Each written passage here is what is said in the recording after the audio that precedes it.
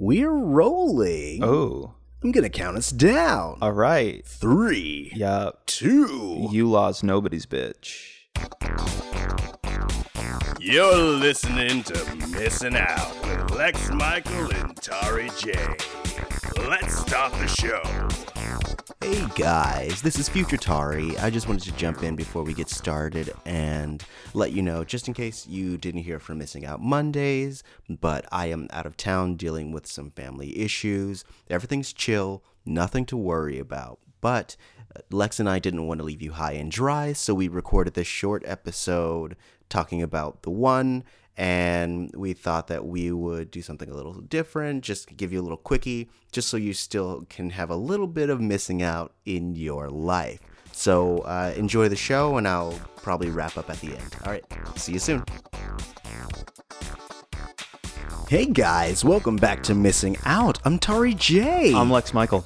If this is your first time listening, what we do here is we introduce each other to different media, whether it be music, television, movies, spoken word, books, experiences, and we talk about how those things have built us as people, and we share it with you, the audience, and hope that it builds you. We are the retrospective. That's introspective. You made it. It's good. We made it through. Oh, man. Cool. Lex, I introduced the topic today, which was The One, the 2001 movie directed by James Wong, starring Jason Statham, Jet Li, Carla Gugino. Gurgles Gurgingen. Or as she's known in most circles, Carla, they made me watch Gurgino. They made me watch Gurgingen. Yeah. This was one of my favorite movies when I was growing up, or when I was at least in high school. Okay. Yeah. So I thought I would share. I feel like it's super underrated. So I feel like this next hour is going to be me being like, but guys, this is so cool because of this thing. That may, in fact, be the next hour. I think that is what it's going to be. I have a feeling there's going to be a lot of that. I feel like most people don't give it enough credit. I was a big Jet Li fan. Since I first saw him in Lethal Weapon 4. Which was like, that was his big introduction to American audiences, I think, was Lethal Weapon 4, where he was mostly silent, and he just kung fu Riggs and Murtaugh at every turn. Didn't he took the gun apart super fast, right? I think so, yeah. And then it's at the end, right? He's like, they're walking away, and it's like, just walk away. And he's like, but I want to know how he does that. Don't you want to know how he does that? Let's go ask him. All right, let's go ask him. Mm-hmm. And then they fight. I like those movies. But wasn't that right? Like, the story is that on set, he would move so quickly. Like, he would do all of his moves, all of his fight choreography so fast that they actually had to instruct him. Like, Donner had to instruct him to slow down a little bit if possible, because the camera was not able to pick up his motion. He was moving so quickly. Yeah, I feel like that's a really common issue when it comes to people who are actual martial artists. Like, Wesley Snipes would talk about that a lot, how he essentially would have to punch at like half speed just because a full speed punch would look like he didn't move on the camera, or just like he twitched speed. Weird or something, like, or like, what'd you just do with your arm? I was like, you're all right, Wes. So like I've heard that about him, Jet Li, also Michael Jai White, who was Spawn, if you're unfamiliar with Michael Jai White. But yeah, it's because, like, if you're doing an efficient punch, it's a fragment of a second, but like, you can only cameras can only capture a certain amount of frames per second. 24. And so, like, well, it depends on the camera. Also depends on what you're shooting for. Film bro, 24 purist. Okay. Purity. 2398? Anything other than 24 frames a second is unclean. It is that. What is film? Film is truth at 24 frames a second. The Hobbit would beg to differ, bro. So ridiculous. Yeah, 60 frames, motherfucker. What is it? No, was it like 48 FPS, or was it 60? It was either one of those two. I didn't see it, so I don't know. Well, you missed out, bro. Yeah. So did I miss out? Did I miss out on The One? What? Why? Okay. So you discovered this in theaters, presumably, like when it played 2001. Oh yeah. Was its release? So you discovered it on its initial run? Yes. I saw the commercial and I was like, I gotta watch that first day, bruh.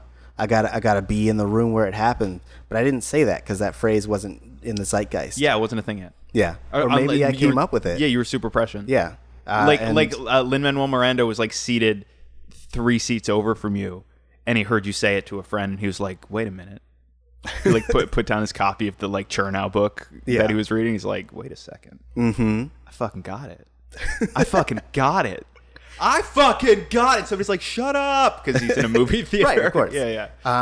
And so Lynn, where my resids? Where my resis, bro? Where my residues? Well, yeah, you know, at least just for that song. Every time someone plays it on Spotify, you got to give me them fractions of a penny.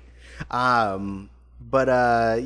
So yeah, I saw it in theaters for the first time, and then I saw it another time in theaters, and then I got the DVD from Blockbuster, and then I watched all these special features, and then I got it the next weekend, and then I got it the next weekend. So you really like this movie. And I now own the DVD because I like it.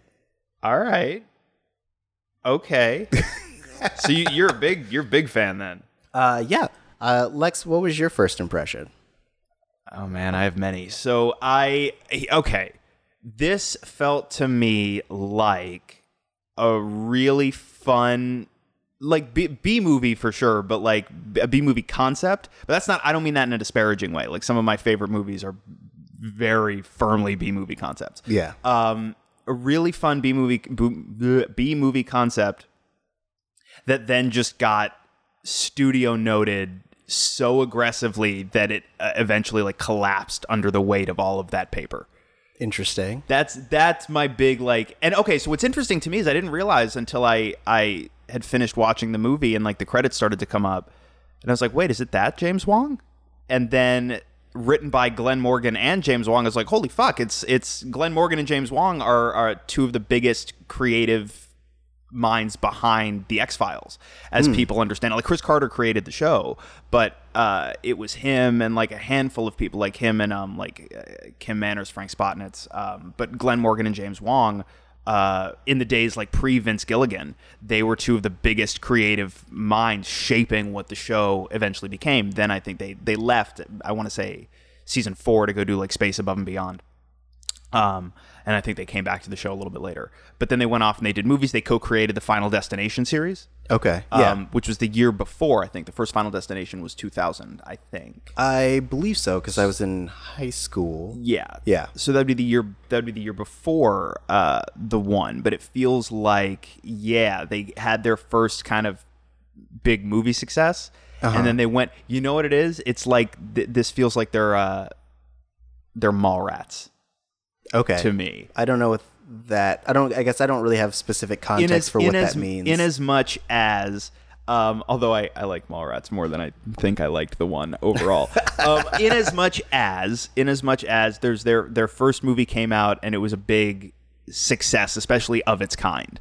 And then they go and they do their second movie and they're like, oh, okay, this has got to be like a sure-ish thing, right? Like, look at all these concepts. Like, we got all the even more studio money. We got like super big movie stars and stuff. Look at this concept. It's great. And then the studio's like, but we should kind of do studio thing, yeah? Yeah, we're going to do studio things, studio stuff, studio way. We're going to like release it studio way too. And then everybody was like, this doesn't work. Interesting. So, but then Mallrats came to be beloved later in a way that maybe the one is, and I just don't run in those circles. Maybe, yeah, you're not in it's one. Not really circles. It's not a good analogy. It doesn't really hold up. It's more just like they had their first movie and their second movie wasn't perceived to work in the same way. Is really the only analogy. It doesn't really hold up. Right. It sounds like a long way of saying a sophomore slump. Maybe, but.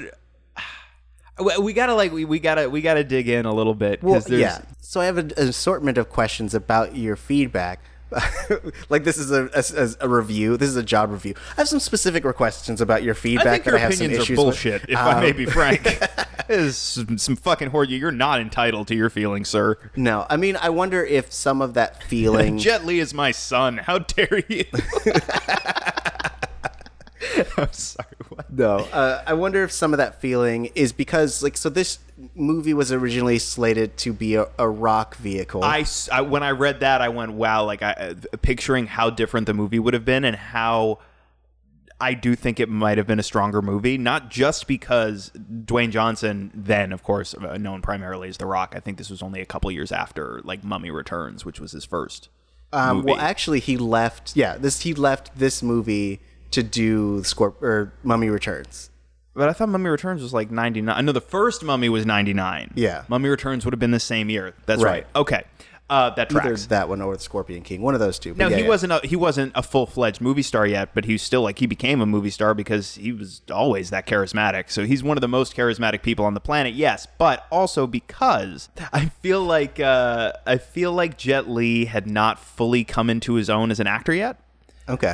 He eventually, I think, started to find his niche as a performer, and I don't just mean like guy who does fights. I mean like his actual like character niche as a performer. Yeah. In a way that I feel like he hadn't quite yet. So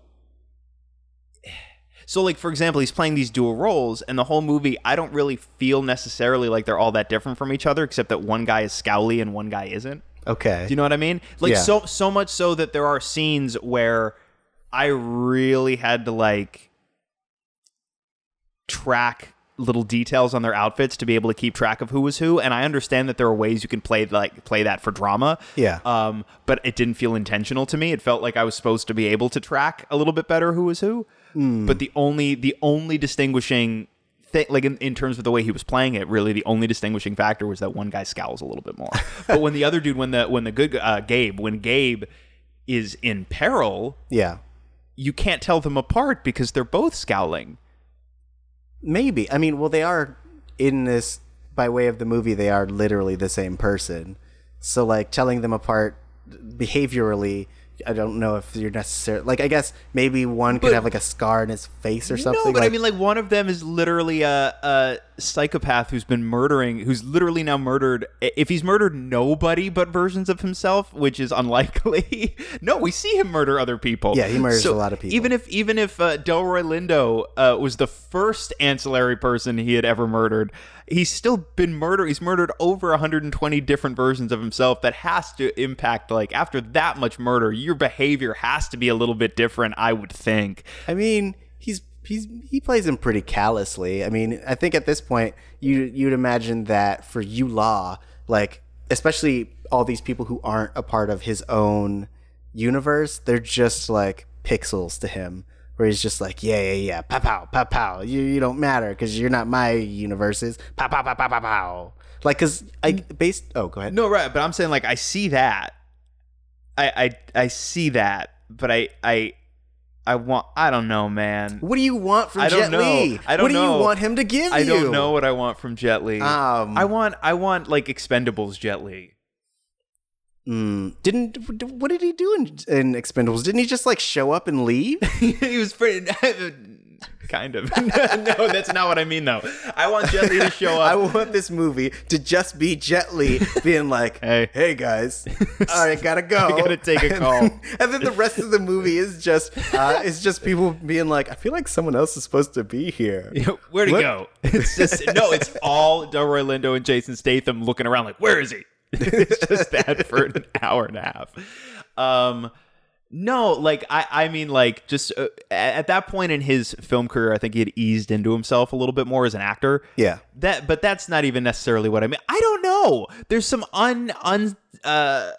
untouchable thing that I feel like was missing for me in Jet Li's dual performance. Interesting, but the fights were great. I mean, the fights were really great. Like, I think that is something that you were able to get with Jet Li as opposed to like having The Rock in there, where so in the special features of the DVD they show the initial animatics of what they thought the fights were going to be like when they were initially writing for The Rock, and they were going to have him be more of a brawler, more of That's kind of at a certain point in the movie towards the end it occurred to me like, wait, well, The Rock's not a martial artist, so how are these sequences going to play? And I was like, it's either got to be like he's a brawler or what, like he boxes, I guess. Just boxes his way one's through a boxer and one's a kickboxer. It's like a Ryu Kin thing, you know?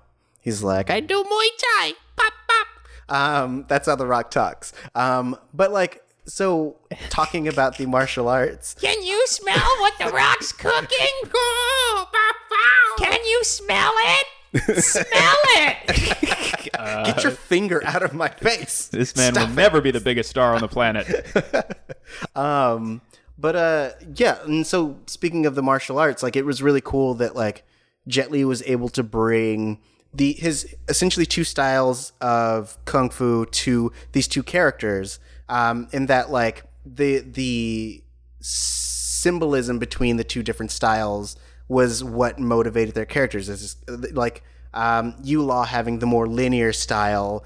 He practiced, I think I wrote it as Ji Ying Kwang, which is very, like, direct fighting style, whereas Gabe does Bagua Zhang, which is very circular, very much about finding. It's like the main symbol in the 8 trigrams palm style, which is what that translates to, is like a like yin yang symbol.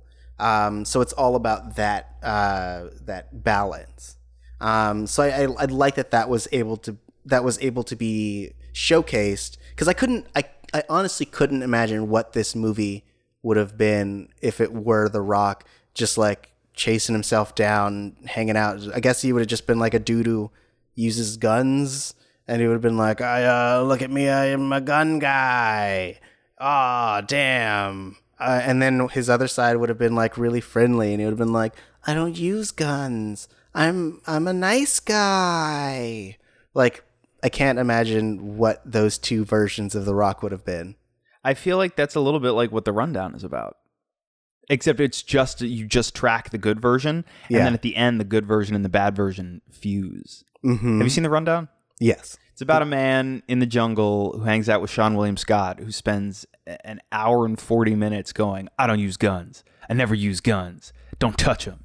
Don't get that gun away from me. Put that gun down, you piece of shit. I don't touch that fucking gun fucking mess. I don't get it away. Put it in your ass. I don't touch them. I don't like them at all. Get them guns out my face. And then at the end, what is revealed is that the reason he's so anti-gun is that when he picks up guns, he's so good at firing guns at people that everyone dies. Yeah, I get it. You know, that's why I don't play the piano.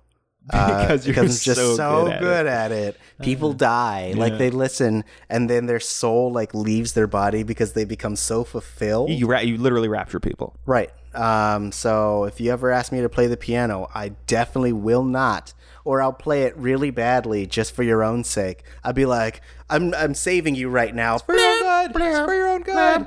Blop, blop, blop, blop.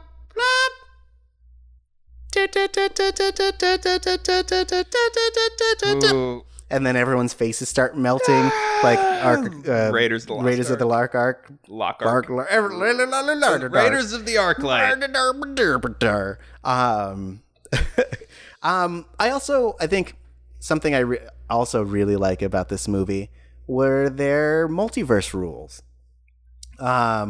which now as an adult, I think when I was a kid, I was just like, multiverse, cool. But, like, they actually had rules. They were like, every time a giant star dies, another universe is created. And that explains why there's a finite amount of universes, which is really cool. That's true. In almost every story that I've read or seen where they address a multiverse, there is always, it does seem like this arbitrary limited number.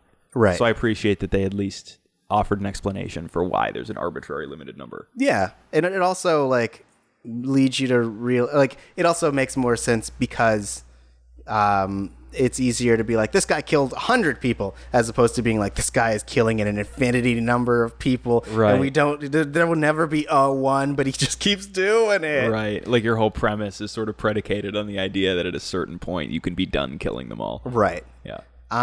So you mentioned that you feel like this movie was really noted to death. So, like, what do you feel like was, in terms of, like, the concept versus execution, what do you feel like was essentially kind of more of an executive note versus, like, the original creative? The two things that pop into my head first are the way they dole out exposition, like, almost invariably in the clunkiest way possible. And I wish I had taken more notes of examples. Yeah. but like the first third of the movie, because you have to set up who everybody is and their relationship and stuff, and kind of what everybody's doing there. Every bit of expository dialogue was just dropped in the most ham-fisted way possible, in a way that really felt, because like I've watched a whole bunch of X-Files episodes that these guys have written, and they tend not to be that ham-fisted. Yeah. So that felt to me like some exec going like, well, you need to add a line about how, like, you know, like the how long have we been brothers type of fucking line. Right. And the other is the soundtrack. Like in a real big way, this just feels like, all right, well, what are the kids like? All right, what record label do we own? All right, who's on that? Great, you're putting those songs in the movie. First of all, that soundtrack was killer. Okay, it's not that soundtrack. When I was that age, I liked Disturbed a little bit, I think. Yeah, but not more than a small handful of songs. I don't think I knew more than a small handful of songs. Well, you should dive back in because Disturbed was dope. Especially once they got past their like, oh, we're gonna be like weird for weird's sake, and like they started getting like political and stuff. Like, damn, bruh, Disturbed they got it. And we also got, what else do we get? We got some Drowning Pool. That's 2 Drowning Pool songs. Hell yeah. Some Power Man 500. So a couple of Papa Roach tunes. Hell yeah. You know, the soundtrack was booming. I would play that shit in my car. Ooh, yeah, girl. I go run into that. I can picture it. Hell yeah. And if you're gonna fight, you might as well fight to some dang good rock, bruh. It didn't feel like it fit the movie to me, or no, it didn't feel like it felt like a 12-year-old's idea of cool, I guess is the best way for me to put it. Every time he starts fighting and they kick in like Drowning Pool or Disturbed, I'm just like, God, like you're joking though, right? I mean, that tracks since I was like 14 when I watched this movie. That makes so much sense to me. How an 11 to 15-year-old, I think, could fall in love with this. Yeah, yeah. Because they were also, this is just like a side note. They were also doing shit like that with like Dragon Ball Z movies. So they would essentially sub in contemporary like alt rock instead of like the original Japanese score. Which was real weird. So if you ever go back to like the Lord Slug movie, there's a bunch of Disturbed in there and Drowning Pool, Dust for Life, like a bunch of shit that doesn't belong. But I dig it. Yeah. But I love it. All right. Oh yeah, if you're gonna fight, you better fight to some dope shit, bro. And that's it. That's what you gotta fight to. It just didn't feel. It didn't feel appropriate. It just didn't feel like it fit in that movie to me. What would you rather it be? Like orchestrated, like orchestra, or like all King Diamond. King Diamond. All King Diamond. Like, we're gonna fight, Grandma. Like, well, he's just wailing on people. Yeah. Yeah. I mean, that could have worked. You know. I liked it because it had a very like early 2000s feel to it, like, so I still dig that, like, because I know that now like it's all about like having an actual like score and soundtrack and stuff like that. Like you rarely see non-diegetic like full albums, like even when Coogler did the Black Panther, like he had his score which was like scoring the movie, but then he also had his like album which had like people or like rap artists and R&B stars doing songs inspired by but like not included in the movie. So I feel like it was like late 90s early 2000s was a shining time for them just throwing songs that they felt like were apt in the movies. Especially because I think I have a weird appreciation for when a song is basically just yelling at you what's happening in the movie. Like there are times when, because like they are appropriate in that, like when he's about to beat people up, its bodies hit the floor. When he's doing something crazy, it's down with the sickness. Right. But then when he's fighting himself, it's like Generation to Kill Ourselves, bro. It works, dude. It's too. I've always had kind of the opposite reaction where it just makes me cringe a little bit every time the music selection is that on the nose. I love it. maybe you need to like take a step back from yourself, really like immerse yourself in the moment, and think about how well it works. You don't even have to think about it because it tells you. He's a sinner. You look at him, but you don't understand he's a sinner. It's just like Seinfeld did that. He's a sinner. He's a sinner. Yeah. Did you not know that song is by... What? If, okay, The One, but starring Jerry Seinfeld in dual roles. Okay. What's the deal with there being 124 other versions of me? Oh man, this is killer. What's the deal with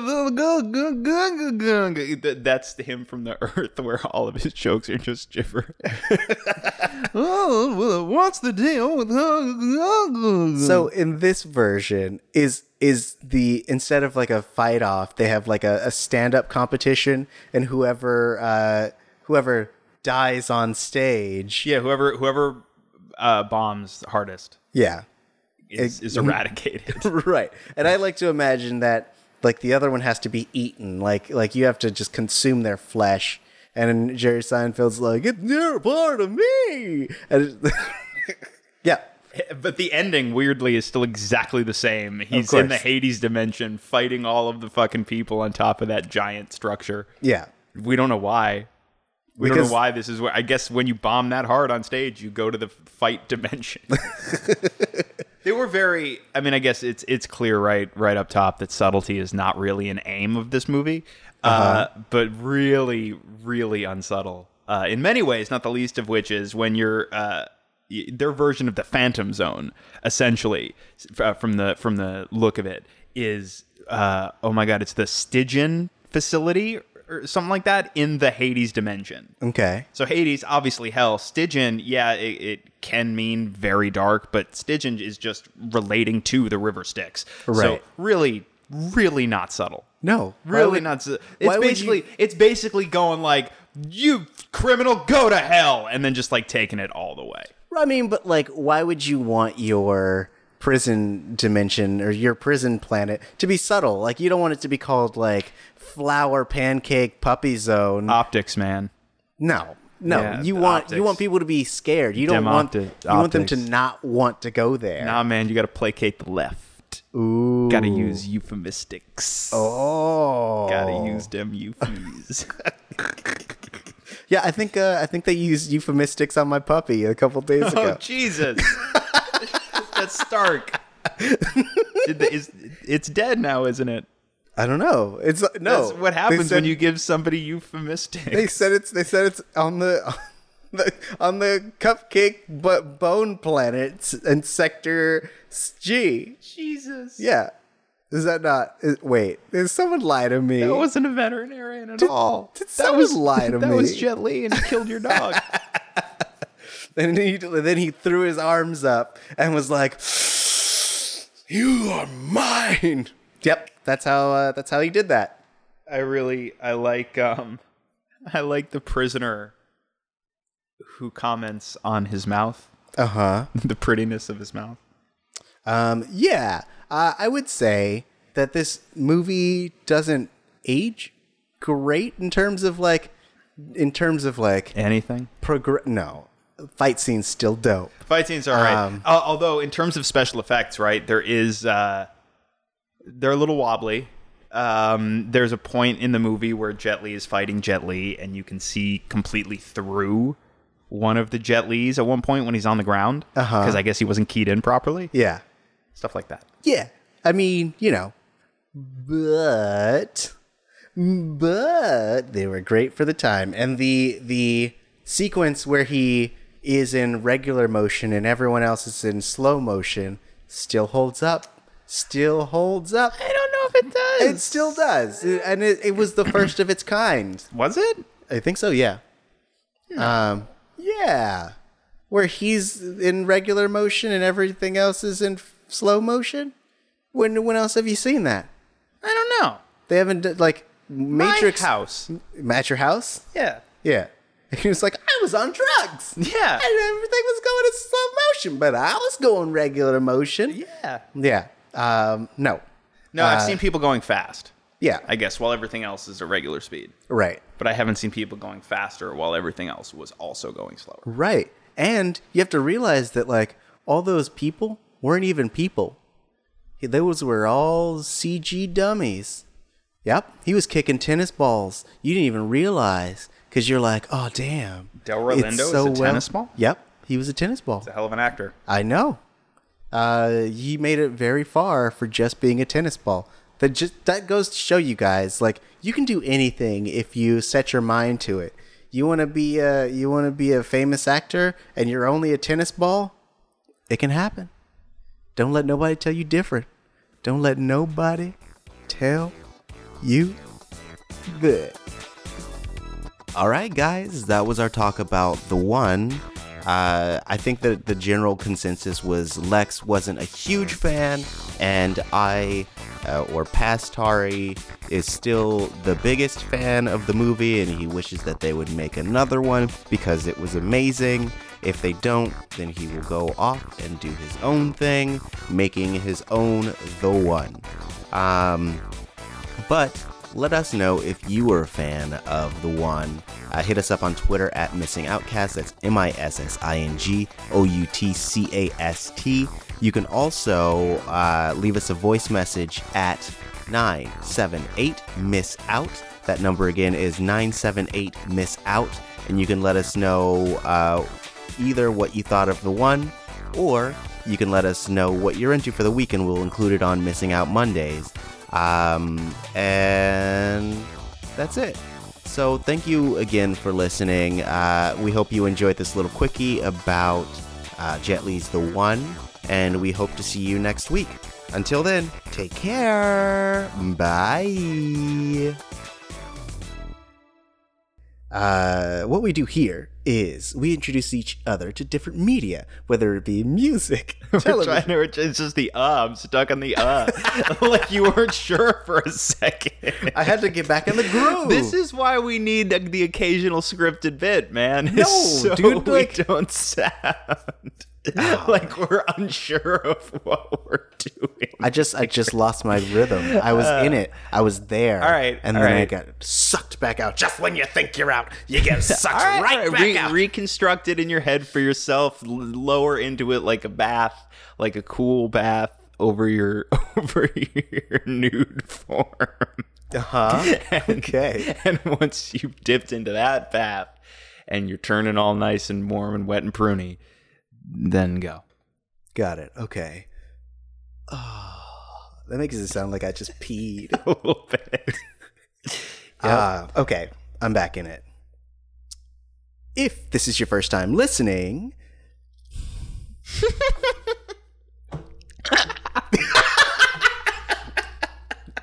I'm like gonna choke on my coffee. Oh, jeez. That's really good. This is all gotta stay. No. This is the best part of the show. I'll include it so much. It's so good. You almost killed me. All right. Okay. I could have died. I'm going to mark it. I'm going to mark it. Future Tari, you'll thank me.